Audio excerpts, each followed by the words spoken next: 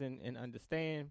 So I want us to look at the topic of biblical theology of election. Okay. And so this is something that as a church we have kind of wrestled with for the last 2 years. And I want us to see, because usually when we talk about this topic, we look at it from the New Testament only, right? Certain passages of the Scripture. But what I'm trying to do is help us to see that everything in the Bible, both Old Testament and the New Testament, is all about Jesus Christ. Okay, everything is all about Jesus. Jesus is the central figure in all of Scripture. Okay. Now, in the Old Testament, although Jesus in his humanity is not, pictured, right? We do have glimpses of Jesus in the Old Testament. Okay, I guess the easiest one to say is Isaiah chapter 6, right? Where Isaiah says he saw the Lord seated on the throne and high and lifted up. And Jesus in John chapter 12 says, Isaiah said this when he saw my glory. Okay. So we do see Jesus throughout, glimpses of Jesus in his pre-incarnate form in various ways in the Old Testament. But listen to what Jesus says. Real quickly, I want us to look in John so we can see this, and then we'll look at just a couple passages in Genesis. John chapter 5.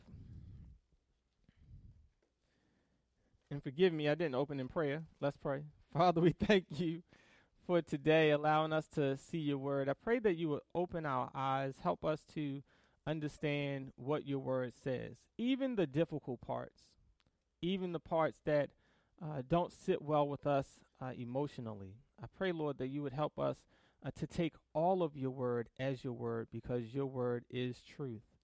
I pray that you would give us the ability to understand and to see what you have been doing in all of history to create a people for yourself in your kingdom.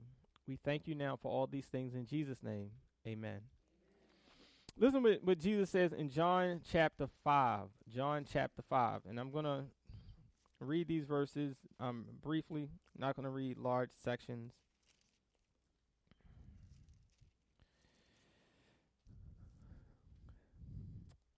John chapter 5, verse 39. Jesus says, "You search the scriptures, for in them you think you have eternal life, and these are they which testify of me." John 5:39. "You search the scriptures, for in them you think you have eternal life, but these are they which speak of me." Now, of course, Jesus is referring to the Old Testament scriptures because the New Testament has not been written yet. And Jesus is saying that the Jews are trying to search the scriptures to find a way for salvation, but they are missing the point because all of Scripture, all of the Old Testament, is speaking about Jesus. Okay. He says something similar in the Gospel of Luke, Luke chapter 24. We all are familiar with this story. I'm not going to read all of it, but we know that Jesus has risen from the dead, and his disciples are extremely sad because they believed that Jesus was the Messiah, the one that would come and deliver the nation of Israel and bring the kingdom of God. Jesus meets two of these disciples on the road to Emmaus, and he begins to have this conversation with them. Verse 18, "Then one whose name was Cleopas answered and said to him, 'Are you the only stranger in Jerusalem, and have you not known the things which happen here these days?' And he said to them, 'What things?' So they said to him, 'The things concerning Jesus of Nazareth, who was a prophet, mighty in deed and word before God and all the people, and how the chief priests and our rulers delivered him to be condemned to death and crucified him. But we were hoping that it was he who was going to redeem Israel. Indeed, besides all this, today is the third day since these things happened. Yes, and certain women of our company who arrived at the tomb early astonished us. When they did not find his body, they came saying that they had also seen a vision of angels who said he was alive. And certain of those who were with us went to the tomb and found it just as the woman had said, but they did not see him. Then he said to them, O foolish ones, and slow of heart to believe in all that the prophets have spoken. Ought not the Christ to have suffered these things and to enter into his glory? And beginning at Moses and all the prophets, he expounded to them in all the scriptures the things concerning himself. So again, Jesus takes this time with some of his disciples to explain to them how all the Old Testament scripture, from Moses all the way through the prophets, are speaking about him. Jesus is the end, the goal, the purpose, the fulfillment, and the central figure of all of the Bible, and that includes the Old Testament. So what I want us to do as I'm working our way through the book of Genesis, okay, so I said before, this is roughly our third time in the last 12 years, looking at parts of the book of Genesis. And so the first time, I think we went through it for our relationship series. Okay, so we looked at it relationally about marriage and grandchildren and all of that good stuff. The second time, we kind of worked our way through each chapter in 1 through 25. This time, I want us to look at it more from a biblical theology perspective, being able to see in the Old Testament how there is a theme running throughout the scripture, how God is working in and through the lives of the people that he calls to himself so that he can bring about salvation to the world. Now, what I want us to see, as my title explains, is there is a clear theme of election, or God choosing those that he wants to save. Some people may call it predestination. Okay? There's a clear theme of election that runs through the scriptures. And when I say election, I mean that God selects those people who will be saved. Now, again, I understand that this is a very touchy conversation, touchy topic. We have been raised on the idea of free will, right? I have the free will to choose God. I have the free will to reject God. I have the free will to do whatever I want. Okay. But that's not a biblical idea. God has given us free will. That is true. But it is not what we call libertarian free will. Now, I'm not going to get into all of the various viewpoints on free will. If you would love some good reading that will put you to sleep at night, let me know. I will give you some reading over the last 1,600 years explaining the various viewpoints of free will, starting with St. Augustine. Okay. However, in the brief time that we have, just take my word for it. Okay. Okay. Now listen. What I want us to do really quickly is look at a couple of passages of scripture and see this idea of God selecting people for himself in the text. Okay. The easiest for us to do is to start with Noah. Okay. Let's start with Noah. Genesis chapter 6. I'm going to run through these briefly. Genesis chapter 6.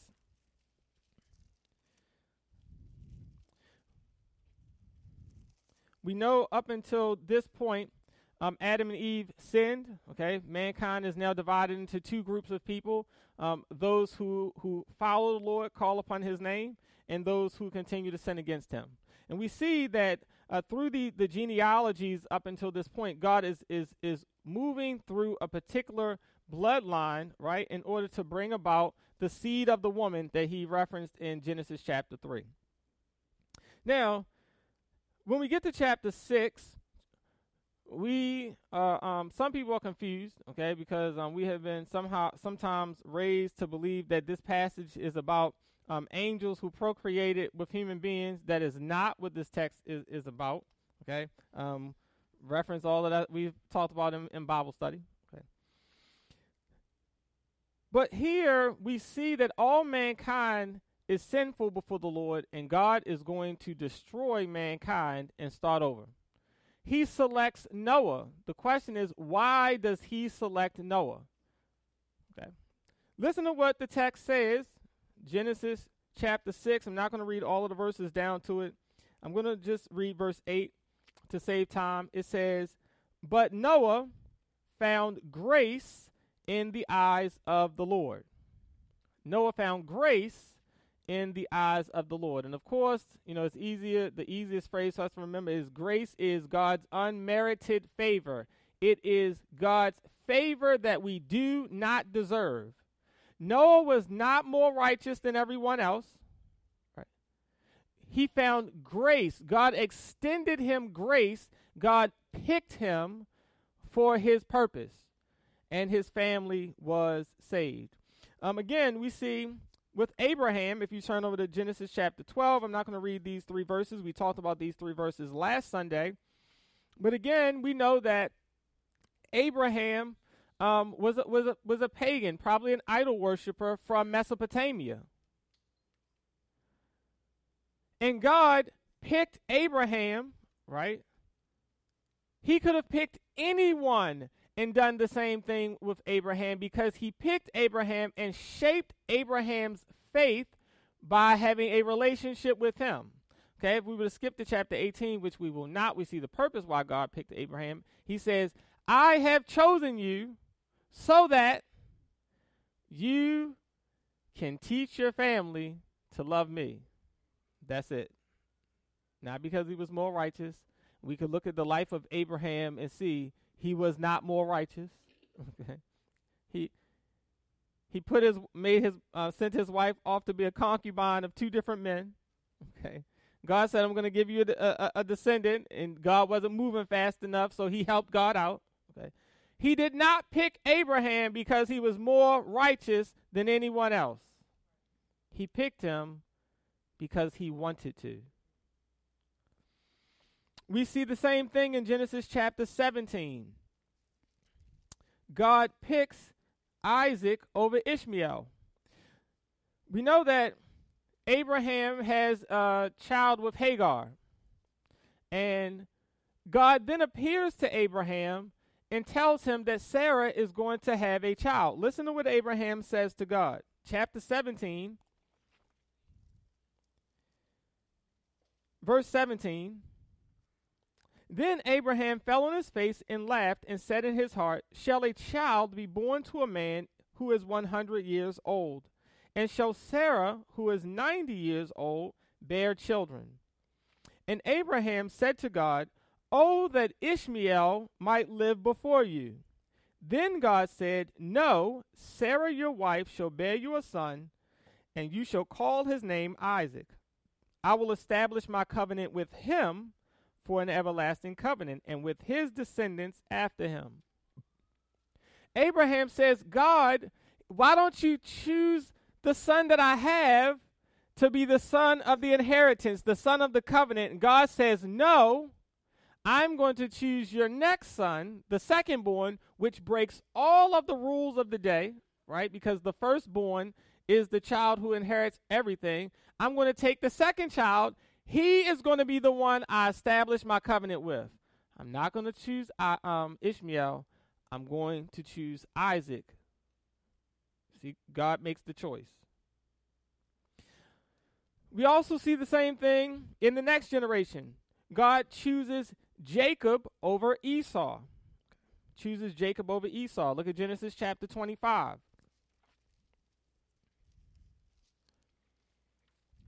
We know that Rebecca is pregnant. She's pregnant with twins. She has 2 children in her womb, right? And there's some kind of a commotion. She's worried. She prays. And listen to what God says to Rebecca about her 2 children. Genesis chapter 25, verse 20. Isaac was 40 years old when he took Rebekah as wife, the daughter of Bethuel, the Syrian of Padan Aram, the sister of Laban the Syrian. Now Isaac pleaded with the Lord for his wife because she was barren, and the Lord granted his plea, and Rebekah his wife conceived. But the children struggled together within her, and she said, "If all is well, why am I like this?" So she went to inquire of the Lord. And the Lord said to her, "Two nations are in your womb, two peoples shall be separated from your body. One people shall be stronger than the other, and the older shall serve the younger." Now, of course, we'll look at this in a moment when we look in the book of Romans, but Paul makes a point about this, about these two children. He says that there were two children in the womb. All right, they were in the room, but they were also in the womb, okay? And he says, before either child could do anything good or bad, before they could do anything good or bad, it's not based on their behavior, it's not based on their choice, it's not based on anything. He says, but so that the election of God might stand, so that God's choice might stand. The word says, the younger will serve the older. You know what I mean? Okay. The older will serve the younger. Okay. And then he goes on to say, that's why the Bible says, Jacob I have loved, but Esau I have hated. Okay. Now, hate is not being used the way we use it, right? But his point is that I picked one and not the other. And it is not based on their actions because they had not been born yet. It wasn't based on their will because they had not been born yet.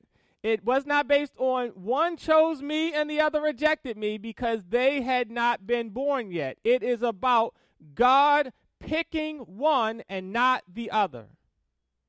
Everyone see that? The same thing is said about the nation of Israel. We can look in several passages. To save time, I'll give you these. You can look at Exodus chapter 19, verse 5. You can look at Deuteronomy chapter 7, verse 6 through 8. And you can look in Deuteronomy chapter 14, verse 2. There are other passages of Scripture. But basically, all of these texts says the same thing. It says that God picked the nation of Israel not because they were better than other nations or bigger than other nations, but he picked them simply because he loved them. That's it. And he says, I'm picking you to be my special possession above all other nations. He picked one nation for no reason, from our perspective, right, to be his special possession above all other nations. Now, when we come to the New Testament, right, because I want us to see this theme is running throughout all of Scripture. I'm giving you a lot of texts, a lot of passages of Scripture. I took time to explain and talk about each one in Bible study, but for those who are not here, I wanted to run through these again, and then I want to give us the significance of why this is important. Jesus says the same thing to his disciples. Okay, look in John chapter 15. He says the same thing to his disciples. These are his disciples that he is having to go out and to preach and to teach. But listen to what he says to them. John chapter 15, one verse, verse 16, 15, 16, John 15, 16. To all of those people who, I love when people are like, when I found Jesus, I was like, ooh, when was Jesus lost? I want to. You mean when Jesus found you? Okay. Listen to what Jesus says. He says, and this is in red in your Bible, right? All right, so you know that's from Jesus. Okay, you do know that. You do know that's not original, right? Okay, but okay, they didn't. The papyrus, they didn't switch colors and write in red. Okay, but listen to what he says to his disciples. You did not choose me. You did not choose me, but I chose you. You didn't choose me. I chose you. And appointed you that you should go and bear fruit, and that your fruit should remain, that whatever you ask the Father in my name, he may give you. I want us to see that this idea of God choosing people for himself runs throughout all of Scripture. And then I'm going to make sure that we understand that I'm not contradicting what the Bible says, because I know running through some people's minds are many scriptures, right? One being, whosoever will, let him come. Okay. You may be hearing in your mind, God wants all men to be saved and come to the knowledge of repentance, right? And I want us to see that I'm not contradicting any of those passages of Scripture. What I want us to see is how these passages of Scripture work together. Okay. Now listen to what Jesus says in John chapter 6. John chapter 6. I know I'm giving you a lot of scriptures. Just write them down. Go back and read them later. And then I'm going to explain how all of these work together. John chapter 6. If you remember back to our series in the Gospel of John, I spent some time in John chapter 6 so that we can see what Jesus is saying here. Of course, we know in John chapter 6, Jesus feeds the 5,000, right? And after he feeds the 5,000, they go to sleep. He gets on the boat and he leaves, and they wake up in the morning and they wonder where's breakfast. Okay, and so they start going from city to city until they find Jesus, and they say, Jesus, what happened? Where did you go? And he says, you are not following me, right? Because of me. You're following me because it's breakfast time and you're hungry. Okay. And so he tells them, don't labor for the food that perishes, right? Labor for the food that endures for eternal life. And we have the famous statement that he makes, I am the bread of life. And he goes on to talk about how those who come to him must eat his body and drink his blood. And they're like, whoa, this is a little too far for us, Jesus. Okay, what do you mean? And so his point is, you have to trust in me. I am the spiritual food that you need. And they're like, whoa, we're not for that kind of a commitment, Jesus. And listen to what Jesus says. He has a theory on why these people do not come to him. Verse 44. Verse 44.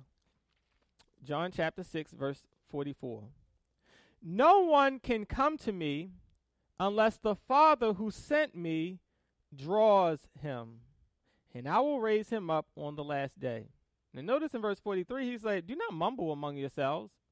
You can't come to me unless my Father is drawing you. You cannot come to me unless my Father reaches out. Remember, we looked at the word. It means to drag. Okay. My Father has to grab a hold of you in your sin and your rebellion and drag you on over to me. Okay. He says the same thing in verse 65. He says, therefore I have said to you that no one can come to me unless it has been granted to him by my Father. You cannot even come to me unless my Father gives you permission first. I mean, that's a big problem for the people with the hold to free will. I can choose them if I want. I can reject them if I want. You can't even come to me unless my Father gives you permission. God has to select those who come to him. Last passage of scripture before no, it's not the last passage, but before I go to my next point. Y'all know me. Okay. I'm going to skip. Let's go to Acts chapter 13. This is the passage of scripture that did it for me, okay? For me, growing up in a Baptist church, I was, full-blown Arminian. Right? I was completely sold on everybody has free will. We can choose them. We can reject them. And so my first year of a seminary, for some reason, my dorm room was like the debate club. We just sit around till like 4 o'clock in the morning. We just be like going back and forth, back and forth, back and forth. And so somehow we got to election. I was like, man, let me take on these Calvinist people. Let me set these people straight. And so I remember about 4 o'clock in the morning, one morning we were talking, and they hit me with Acts chapter 13. And I was like, oh, I'm getting tired. I gotta go to class in the morning. Give me some time. I'm gonna get back to you. Right? And I wrestled with this scripture for weeks. And I was like, I don't have an answer. I'm in the commentaries. I'm digging up. I'm looking at word studies in Greek, and I'm just like, nope. It say what it say. None of the solutions were satisfying to me, and so I had to change my position. Listen what Luke says. Luke is the author of the book of Acts. Listen what he says. He's talking about Paul and Barnabas. They're doing their missionary journeys. They're going around preaching. And as is their custom, they go to the Jews first. And when the Jews reject the gospel, then they turn to the Gentiles.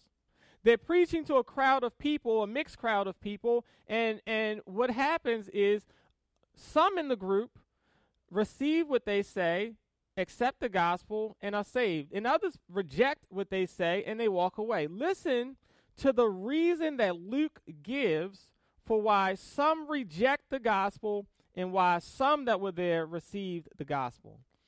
Listen what it says, verse 48. Now when the Gentiles heard this, they were glad and glorified the word of the Lord.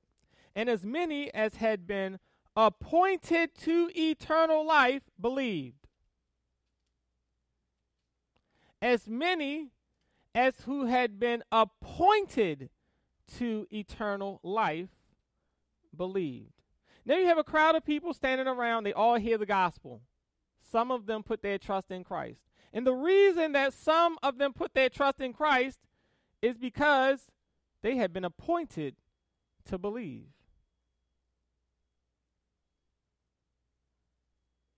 That means the other ones who did not receive the gospel did not receive it because, why? They had not been appointed to believe. In the words of John chapter 6, they had not been drawn by the Father. They had not been granted it to believe by the Father. Everyone see that? Now, salvation, what I'm trying to get us to see here is salvation is by grace. It's by the mercy of God. And in God's mercy, he has selected some people, of all the people, we'll see this in the next passage that we look at. The reason that this is difficult for us is because we think that if God has picked some people to go to heaven and not others to go to heaven, that's just not fair. Right? It's okay. He's not going to strike any of us with a bolt of lightning. I promise you. It's not fair. It's not fair if all of us have sinned and all of us deserve to go to hell.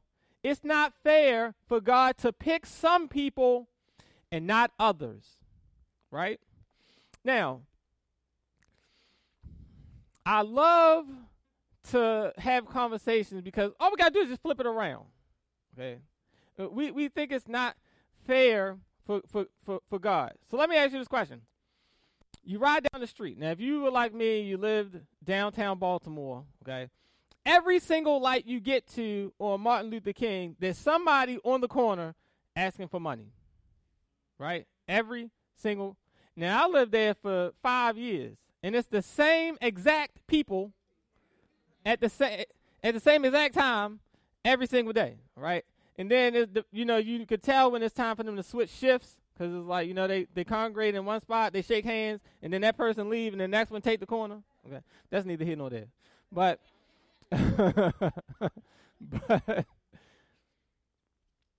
But if you're riding down the street and you stop and you give money to one person on the corner and you don't give any money to everyone else on the corner, and they approach you and say, hey, that's not fair. You gave him money. You didn't give me any money. What do you say? You say, boy, you better get out of my face. I can give my money to whomever I choose. Right? Right? Because you give money to one person does not mean you are obligated to give money to everybody. And you're not being unfair to the people that you did not give money to, right? You just showed grace to the person that you did, correct? Romans chapter 9. Romans chapter 9.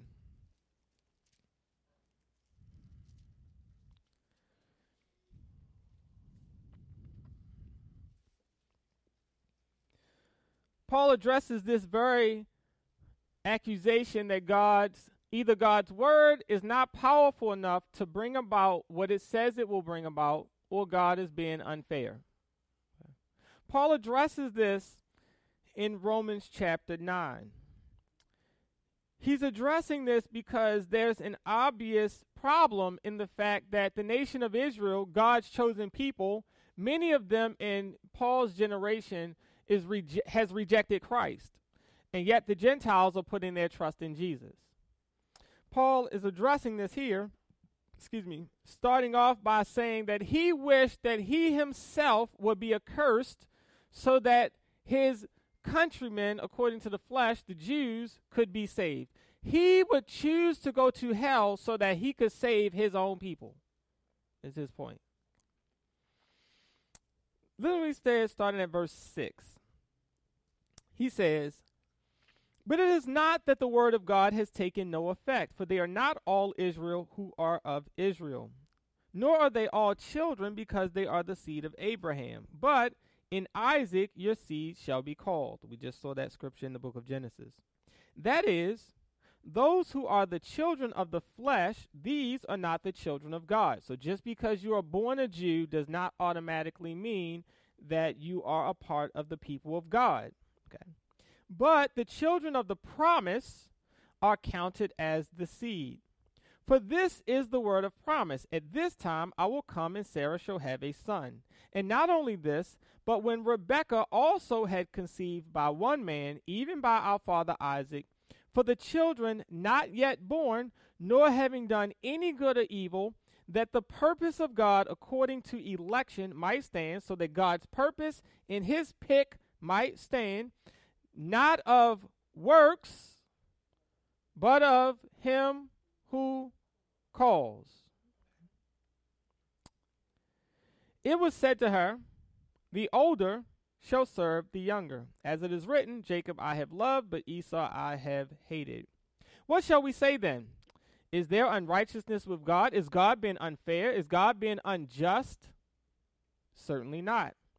For he says to Moses, I will have mercy on whomever I will have mercy, and I will have compassion on whomever I will have compassion. Now, again, this is alluding to the Exodus, where Moses goes and says, Pharaoh, let my people go. And Pharaoh says, I do not know the Lord, neither will I let your people go. And so God sends these plagues, and eventually Pharaoh changes his mind. He's like, no, take your people and go. Just leave your livestock. Right? And next verse, but God hardened his heart, and he would not let the people go. But wait a minute, I thought Pharaoh had free will. He freely chose to say, go ahead and leave. And then God hardened his heart so that he changed his mind and would not let the people go. It says, I will have mercy on whomever I will have mercy, and I will have compassion on whomever I will have compassion. So then, it is not of he who has free will. Is that in your text? It's not of him who wills. I want y'all to see it. So you're like, he's making that up. It is not of him who wills, okay, nor of him who runs, but of God who shows mercy. For the scripture says to Pharaoh, for this very purpose I will raise you up, that I may show my power in you, and that my name may be declared in all the earth. Why did God harden Pharaoh's heart? Because God needed to crush him in order to glorify himself. That's it. Therefore, he has mercy on whom he wills, and whom he wills he hardens. You will say to me then, why does he still find fault? For who has resisted his will? But indeed, oh man, who do you think you are? Okay, that's my 2020, translation of what Paul says. Who do you think you are questioning God? But indeed, oh man, who are you to reply against God? Will the thing formed say to him who formed it, why have you made me like this? Does not the potter have power over the clay from the same lump to make one vessel for honor and another for dishonor? What if God, wanting to show his wrath and to make his power known, endured with much long suffering the vessels of wrath prepared for destruction, and that he might make known the riches of his glory on the vessels of mercy, which he prepared beforehand for glory? Now, the thing I want us to notice in this text that we made a point of on Wednesday night in Bible study is this. Why does Paul say in verse 22, vessels of wrath prepared for destruction, and in verse 23 he says, vessels of mercy which he had prepared beforehand for glory? Why does he say that the vessels of wrath are prepared for destruction, but then says that the vessels of mercy God has prepared? And the answer is, when we look at the Greek text and all of these things, is the vessels of wrath prepared themselves for destruction. It's in the middle voice. They did this to themselves. We sinned against God. We rebel against God. He gives all of us mercy. The Bible says that he shows, he sends rain and sunshine on the just as well as the unjust. He does so many things in all of our lives, and we still turn our backs on him. Even as Christians, after receiving God's grace and his mercy and all of the blessings and benefits, we still, to put it in Paul's words in Hebrews, we take Jesus' blood and we trample it under our feet by purposefully choosing to sin.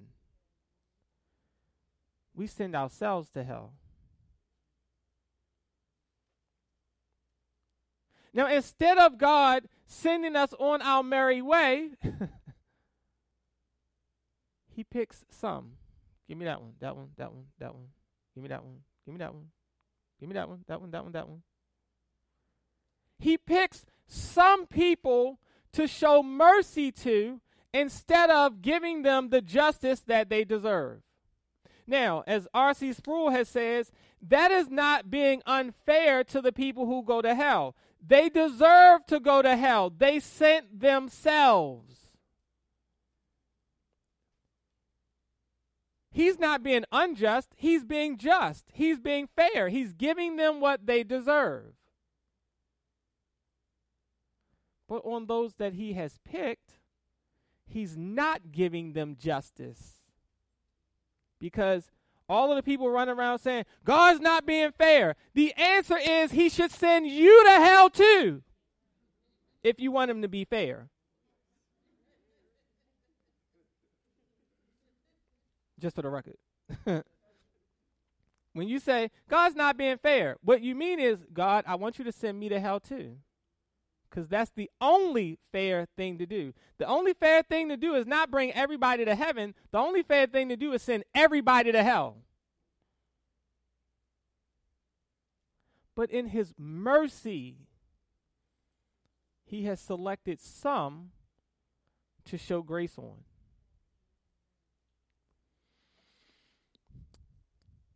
Now, two last things I want to say about this before I'm done. number one is, how does this fit with the idea of free will in Scripture? Because the Bible does actually say that we have to put our faith and trust in Christ, right? We have to exercise faith. God will not do that for us. Okay. So I want you to turn to the book of Philippians so we can see this. I was actually talking to someone a couple weeks ago, and they were talking to someone else, and they were asking me questions, and they brought up this passage of Scripture. And I say I just love it when people, they pick one verse. It's just one. Now, as I taught you all, whenever someone gives you a passage of Scripture, you read three verses, at least three verses above, 3 verses below. Okay. Usually that's enough to catch it when people are, taking something out of context. Okay. Now listen to what the Bible says here, and we can see just in one verse. I can take you to other scriptures, just in one verse, how all of this fits together. God's selection of those who will be saved, and also us having to exercise our own will in order to accept that salvation. Now the person quotes Philippians chapter 2 verse 12. Listen to what it says. Therefore, my beloved, as you have always obeyed, not as in my presence only, but now much more in my absence, work out your own salvation with fear and trembling. Okay. Work out your own salvation with fear and trembling. See, that just proves it. It's not, God is not picking anything. It's us. We have to work out our own salvation. It's about what we do. Okay. Now, let's apply the rule. Okay. We're not going to go 3 verses above or 3 verses below. We're just going to pick one verse. Just one verse below. This is what I love. Paul just does it so beautifully in this verse. And every time I have to use this verse on somebody, they're like, they don't have an answer.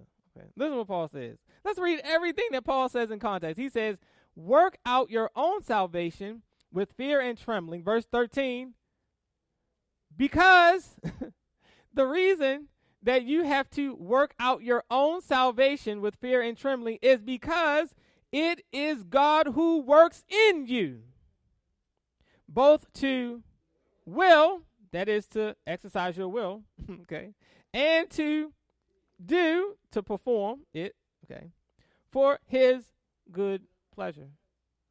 The reason that you can work out your salvation, okay, whether it's to exercise your free will, to trust in Christ or whatever, the reason that you can work out your own salvation with fear and trembling is because God is working in you to strengthen your will, to give you the ability to choose and to do what pleases him. God is giving you the ability to do it. Go do it. You see that? God's election, God's choice, and our free will are not at odds with one another. It's not. When God gives you the free will, the freedom, right? When he draws you, when he calls you, when he tells you what he wants you to do, his calling is the enablement to go and do what he is calling you to do, whether that's salvation or to live a life that pleases him. Everyone see that? Okay. Now, Paul gives us a summary. This is my last passage of scripture. I promise this is my last one. Ephesians chapter 1. Okay. Why has God done this? Why has God done it this way? Why has God allowed some people to continue on their way in sin and rebellion against him and ultimately to end up in hell, but given others grace so that they can have eternal life and go to heaven? Paul answers this question, I believe, in Ephesians chapter 1. He uses this phrase 3 times in Ephesians chapter 1. I'm going to read all of these verses so that you can see it, and then I'll be done. He says, start in verse 3, Ephesians chapter 1, verse 3. Again, you all know Ephesians is my favorite book of the Bible. He says, blessed be the God and Father of our Lord Jesus Christ, who has blessed us with every spiritual blessing in the heavenly places in Christ, just as he chose us, okay, he picked you, just as he chose us in him when? Before the foundation of the world. He chose you in Christ before he even created the world, that we should be holy and without blame before him in love, having predestined us to adoption as daughters by Jesus Christ to himself, according to the good pleasure of his will. Why did he pick us before the world began? It pleased him. It made him happy. He picked those that he would save because it makes him happy.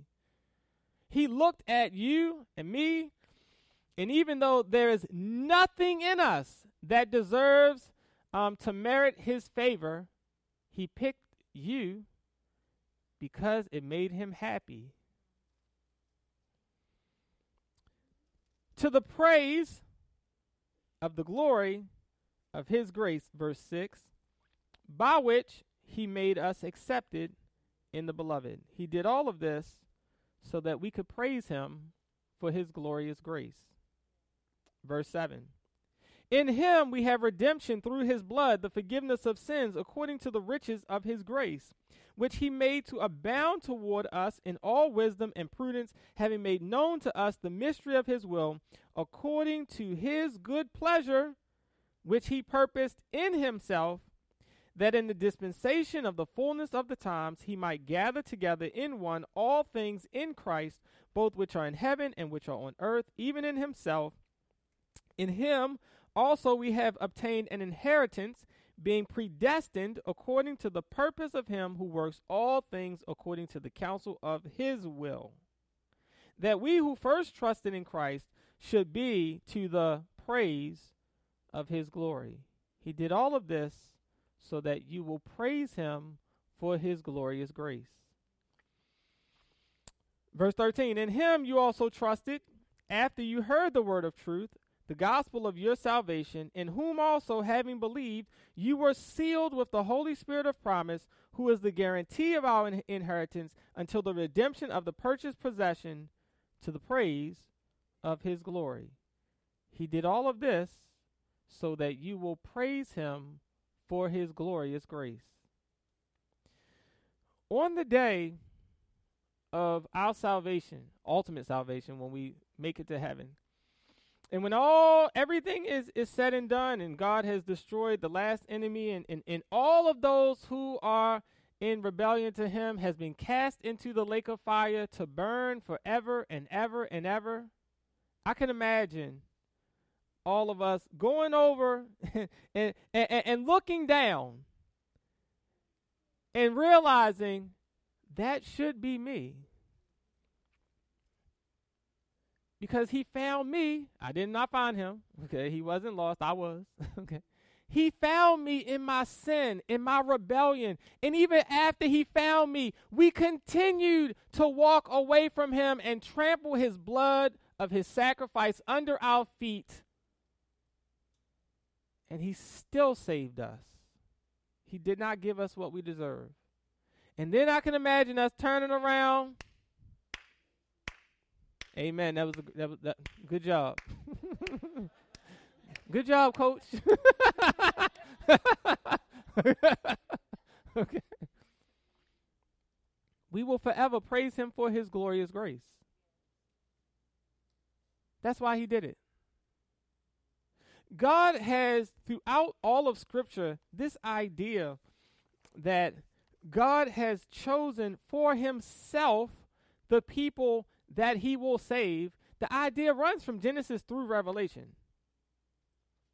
And although this is a very difficult doctrine, although it's something that we wrestle with, right?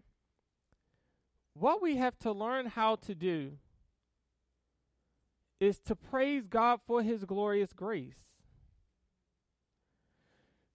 Now, he could just as easily switch the two groups. There was nothing in the group that made them better than the other group.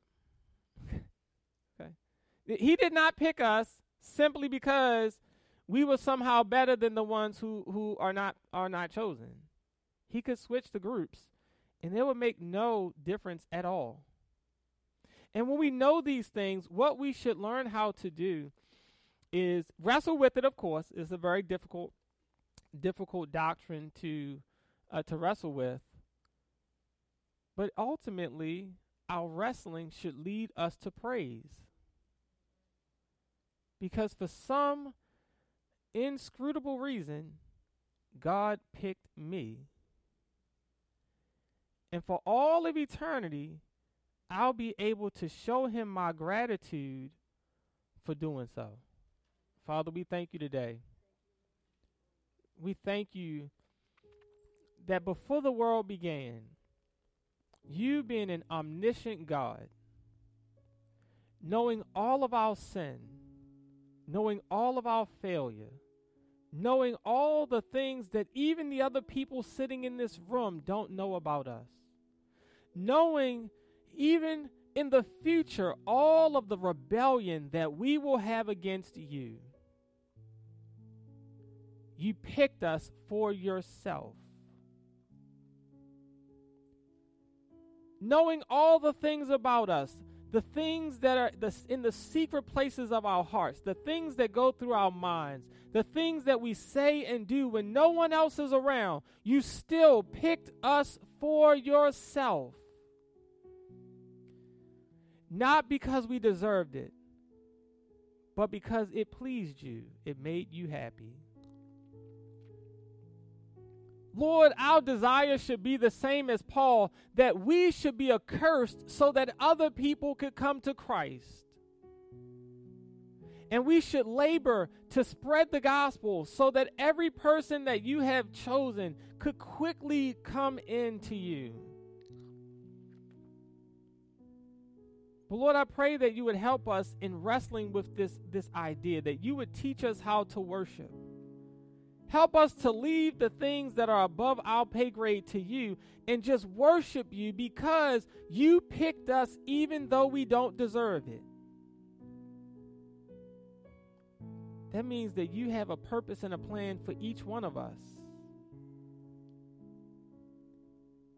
And that should also give us the confidence that if you have picked us and selected us before the world began, we are in no danger of losing that salvation because it was something that you planned before we were even born.